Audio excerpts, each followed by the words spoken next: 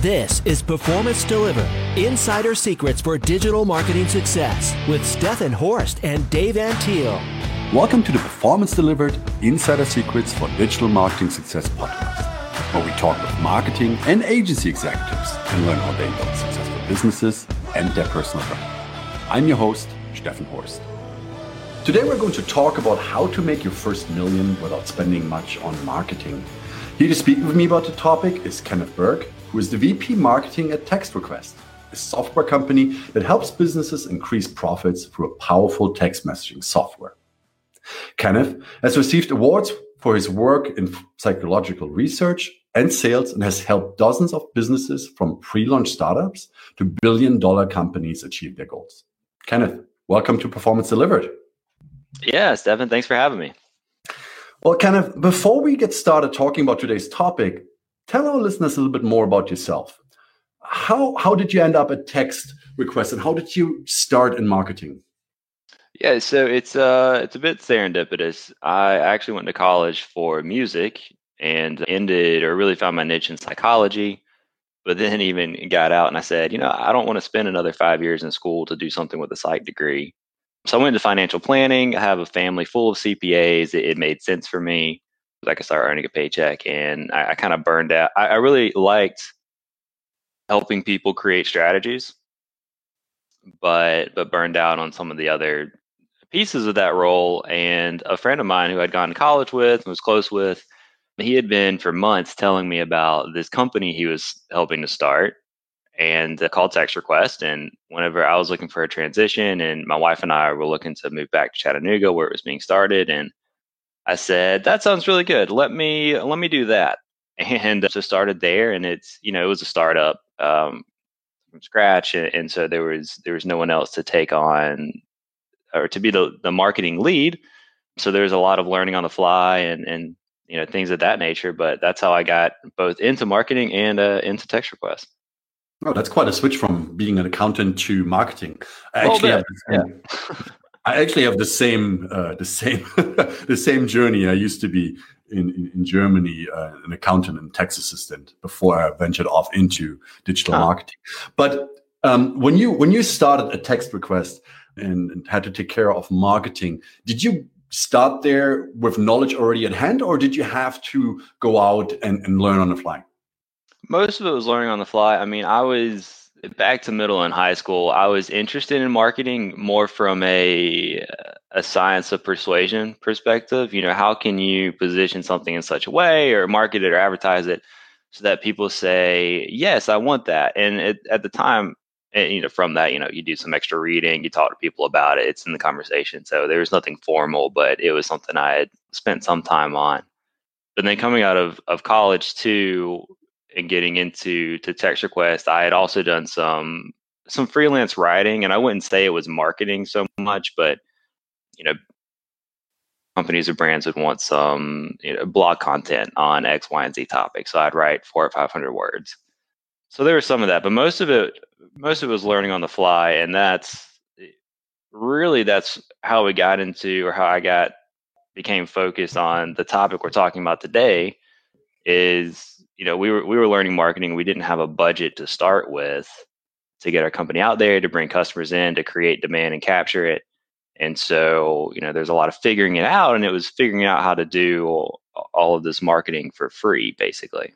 Mm-hmm. Mm-hmm. Obviously, when you bootstrap something, you got to find other ways to get noticed at the end of the day. So where did you start getting noticed and getting the first customer in and getting the word about TextRequest out?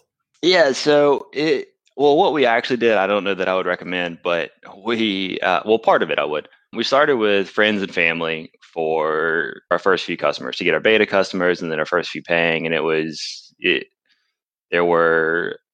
3 co-founders, 2 other people on the founding team, and then a few really early hires. So I was basically not technically the first, but the one in a batch, and the only one of that batch to stay on. But so let's say there were 8 of us.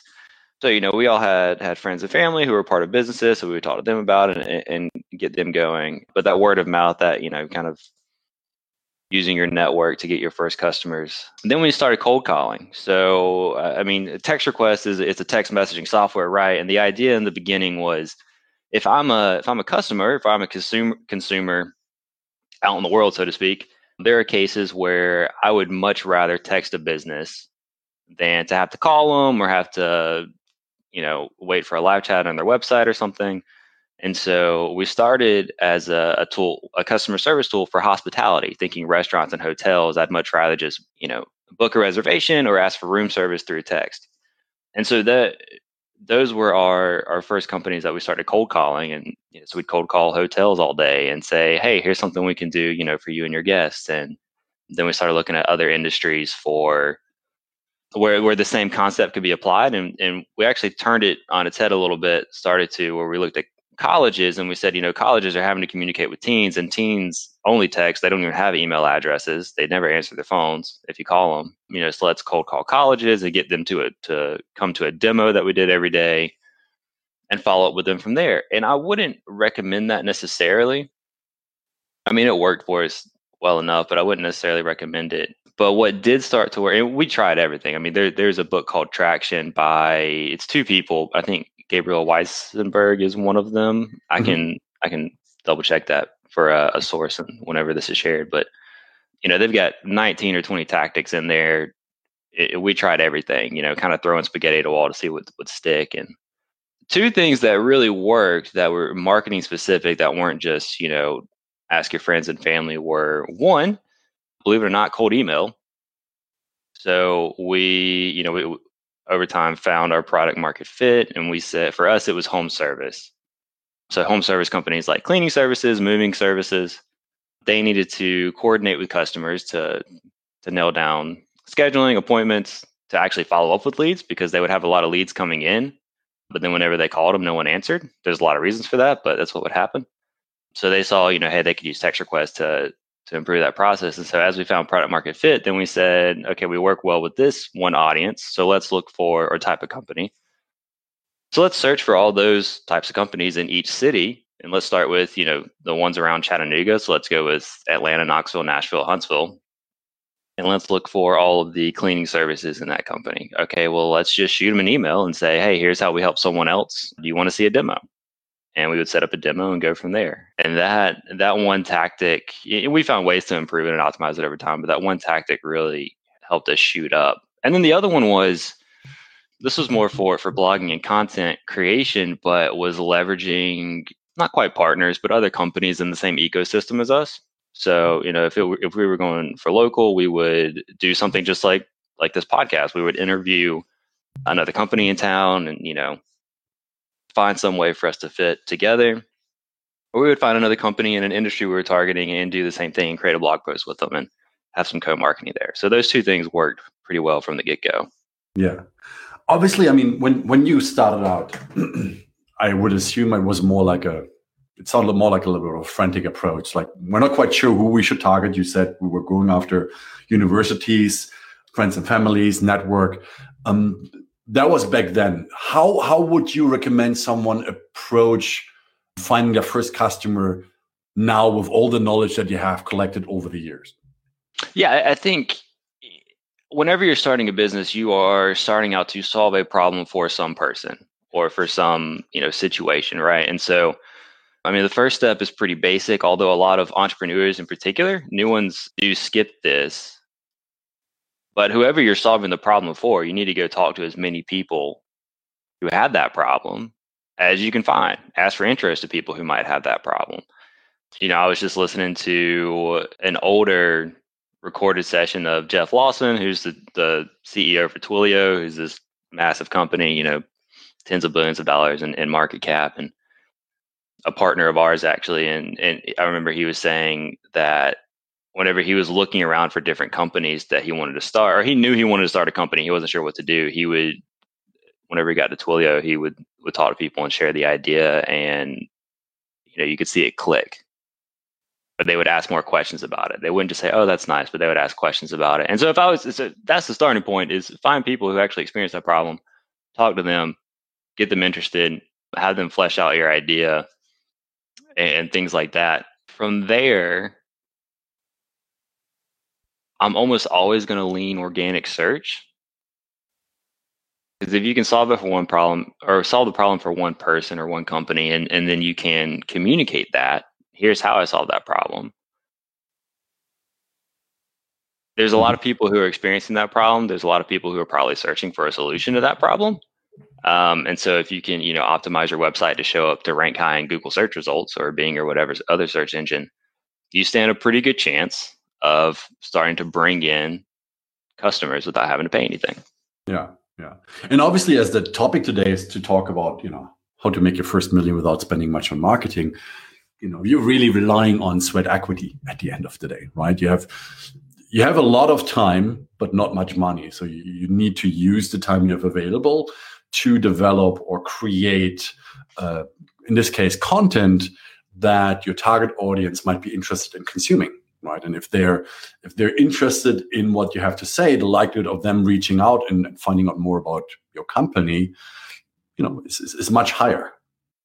That's exactly right. And everyone, whether you're, in our case, you were a startup company and you had $0 in revenue whenever you started, whether you're that or whether you are even if you're, making $100 million a year, your two main assets are time and money, right? Either you can spend time to get something done or you can spend money on it. And particularly in the early days, you have an abundance of time, but very few dollars. Yeah. And so you need to spend more of that time up front, right? And then as you figure things out, you can make that decision. Do I want to spend money to save up or to free up some of my time so I can put that elsewhere? Mm-hmm. Yeah. So, I mean, probably to summarize this part is like, I believe a lot of founders, they forget the friends and family and network part, right? I mean, those are usually the easiest sales that you will have. You have a relationship with those people. Therefore, starting a conversation about your product, your service, etc., should be much easier. It also gets you some feedback on what they think about your product, your service, right? So you can fine tune things. And then as you said, identifying who would benefit from your solution, who has the pain points that you are solving, and then starting to reach out to them. Now, Kenneth, there's still obviously a number of solutions that you can do, even if you don't want to spend money and just spend your time.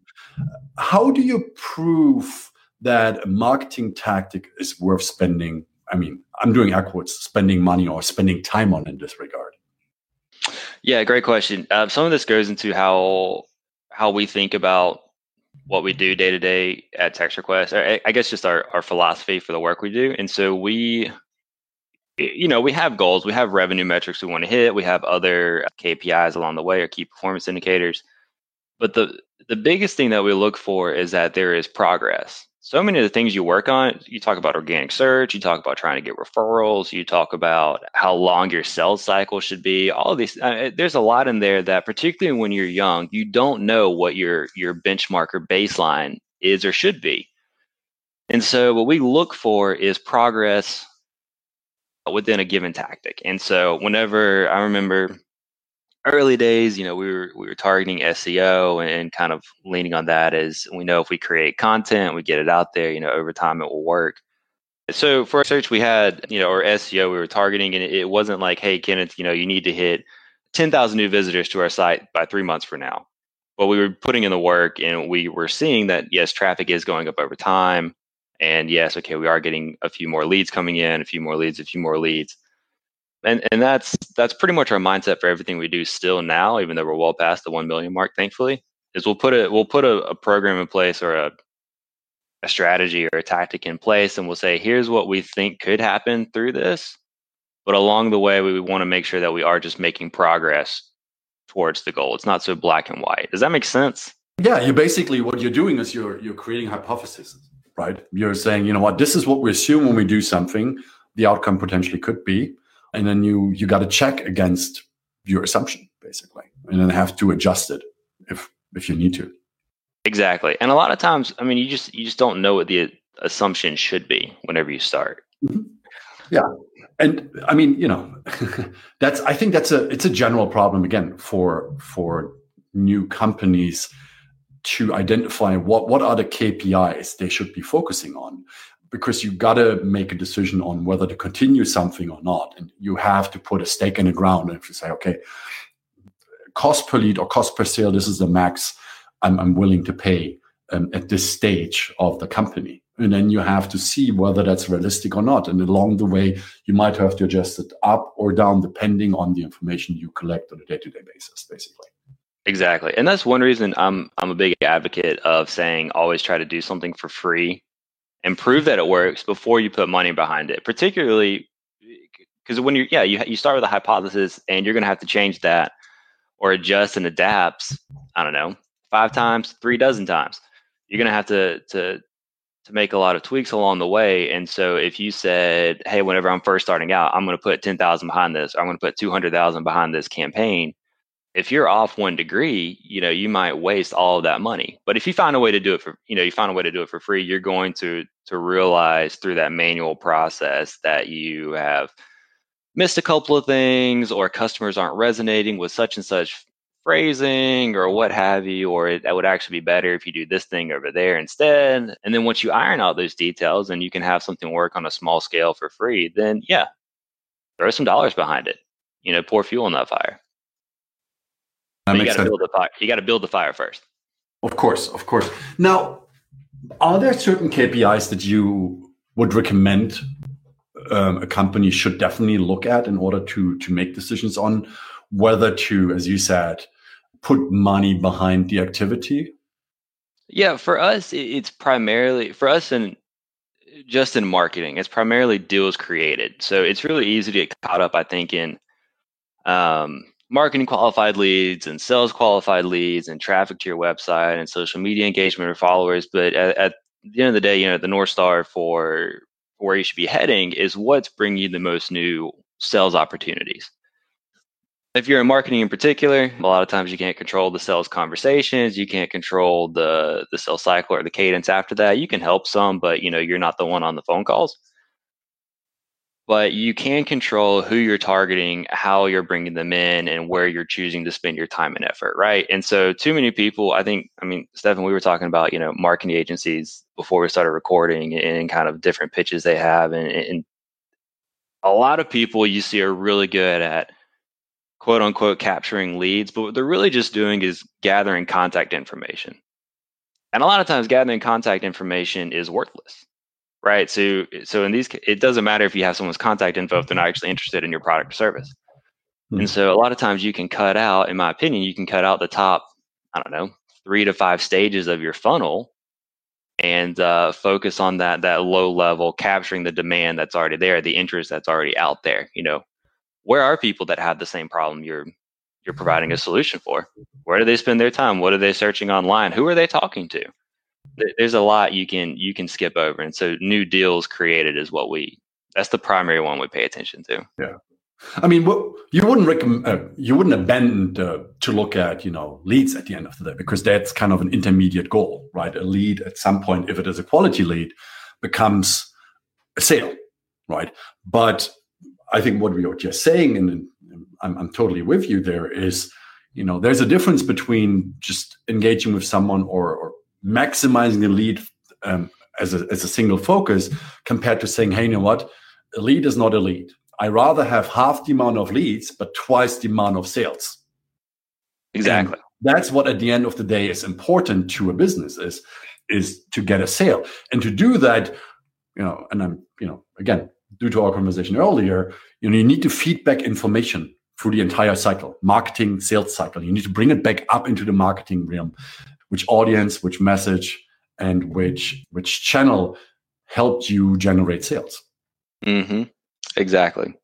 Where I see people make mistakes and where I think it's worth people shifting their focus a little bit is I see a lot of people who do focus on leads captured. And they say, if I capture these leads, then I can nurture them along the way. I can put them in an email funnel, and they'll engage with that, and I can do whatever follow-up process to them, and they will move farther down the funnel and eventually become a paying customer. Which is, that's a great necessary piece of a robust marketing plan, but I see people put too much focus there where they get caught up in the lead nurturing aspect. And so they end up, particularly young companies, we're talking about getting to your first million, and they spend a ton of time and effort and money on marketing automation software and creating really sexy and engaging content. And it's fine to do that, but a lot of times I think you can cut the fluff and still end up with, you can have fewer leads, like you were saying, and get twice as many sales. And that's ultimately what everyone wants. Yeah. What you just said in regards to technology is it's a great segue to my next question, is like, what tools do you recommend to use to keep an overview of all of that, right? I mean, again, as a young company, as a startup, where money might be tight, what are the minimum tools they should have in order to keep an overview of all? It depends a little bit on a few things. One, how many people are involved in the sales conversation. So if you are, for instance, if you're selling a product to new startups, there are one, maybe two people involved in the sales conversation. But if you're selling, to enterprise sales, there may be 10 or 12 that you come across throughout the process. So there's kind of that piece to consider. But I'm amazed at how much you can get away with just using the G Suite. So most new companies start with a Gmail account and Google Drive, and most good software CRMs are marketing on, and a lot of marketing automation anyway, and that stuff is just putting an effective skin on top of a spreadsheet. So I would say just start there, but from there it's you will want something probably that's a full customer relationship manager tool or some way to keep up with customers and segment them more easily into different lists, and to automatically send them emails and text messages, or to just keep all that in one place. So, I mean, like HubSpot's a great tool where you can start free and or start not free. You can start cheaply and scale up, but then there's a ton of others depending on what you need. Canva's a great tool to help you with creating content and getting that going. Trello can be a great free tool for keeping organized with different projects and tactics you've got going on. And then again, if you prove out something that works, there's always a SaaS for that, right? So if you have a problem and you're looking for a software to help you do it more efficiently or more effectively or faster, there's going to be some tool out there. But again, I always start as cheaply as possible. Yeah. So obviously there's a general consensus out there. You have to spend money to make money. What do you say to that? I don't like it. I don't agree with it. I think it is true that oftentimes there is a threshold to play the game. Right? Like it's hard to get into the stadium if you don't buy a ticket. But often you can still, keeping that analogy going, you can still play a game outside the stadium. You can do something for free, prove that it works, and then put money behind it more often than not. What I don't like is the default response that you have to spend money to make money. I disagree with it. But there are times where, if you are, let's say, for example, that you are targeting mid-market to enterprise customers and you can't get through their gatekeepers, you can't get their emails for whatever reason, or phone numbers to call them, you might have to pay for a software that pulls that contact info for you in some way, or you might have to pay for a booth at a conference to get in the door. But I don't think it's true that you have to go out and drop money on Google Ads or advertisements in general, or to hire an expensive consultant or things like that to get off the ground. Yeah. I think I'm in full agreement with you. And I've seen often enough that companies, even with money, that decide to spend money because they think, hey, you know what, I can accelerate my growth, that they burn the money, because what they miss out is kind of the base work that a lot of companies that start out without any funds, right? That we really have to grind out things that they go through, right? You have to think about who's my audience, as you said earlier, right? What are the potential channels? And you start small and test a lot and then identify what works. And then when you identify what works, you put money against it. What I've seen a lot of companies that they have money and they just blast things out. It's like, let's make this work. Let's grow as quick as possible. And they put the money everywhere instead of being focused and then having at least a proper strategy behind that approach. Yeah, you're right. And I will say there's a distinct difference between the perspective I come from, which is a B2B bootstrap startup. It's very different than the approaches you would take or need to take if you're a venture-backed company. And that's a lot of times there's some, call it animosity between the two, because the approaches are so different and people typically don't like one or the other. But if you're a venture-backed company, investors have given you money and they are pretty much pressuring you to spend it so you can grow as quickly as you can. Whereas if you're bootstrapped, you don't have really the cushion to fall on if you make a mistake. So you have to be a lot more careful. You do need to go slower. So just to make that distinction, there are some cases where it's not necessarily that you have to spend money to make money, but in order to hit the velocity that's expected of you, sometimes you do need to spend more. Yeah. So earlier you already mentioned, and then I think a second ago we talked about that, the situations when you would recommend putting money behind an activity. From your experience, and maybe this is more for your particular industry or your sector, what are the marketing tactics that you definitely would recommend a company to look into when they start out? Are there 2-3 tactics or activities that you would say, check these out? They definitely will be able, or they will help you? I would say search engine optimization, or SEO. That's always my favorite, my go-to, because there are just so many people searching for what you provide. There's that is big, and then kind of a 1-2 punch of content marketing and organic social media. People spend a ton of time on social media. People are happy to engage on social media. It's really easy if you do the right things to build a personal reputation or personal brand and to parlay that into a reputable business brand. And I think people underestimate that because there's a lot you can do for free. Again, it takes time. You can't make one post twice a week and that be it, and then expect good things to happen. But if you create quality content, distribute that through social media, create quality content for your website, or that's native to social, to different platforms, I think there's a lot you can get away with. And also just ask, networking is just making friends for adults in a way. So, go and make a bunch of friends and then ask them for advice or ask them for who they know, who should you talk to? And again, these things take time, but they're incredibly powerful for what you can do for free. Yeah. And time you have a lot when you launch or found a company, Exactly. It doesn't cost much. Listen, Kenneth, thank you so much for joining me on the Performance Delivered podcast and sharing your thoughts on how to make your first million without spending much on marketing. I really enjoyed our conversation. If people want to find out more about you and your company, how can they get in touch? Yeah, so the easiest way to reach me is to just get on Twitter. I'm Kenneth Burke. My handle is Kenneth Burke 423.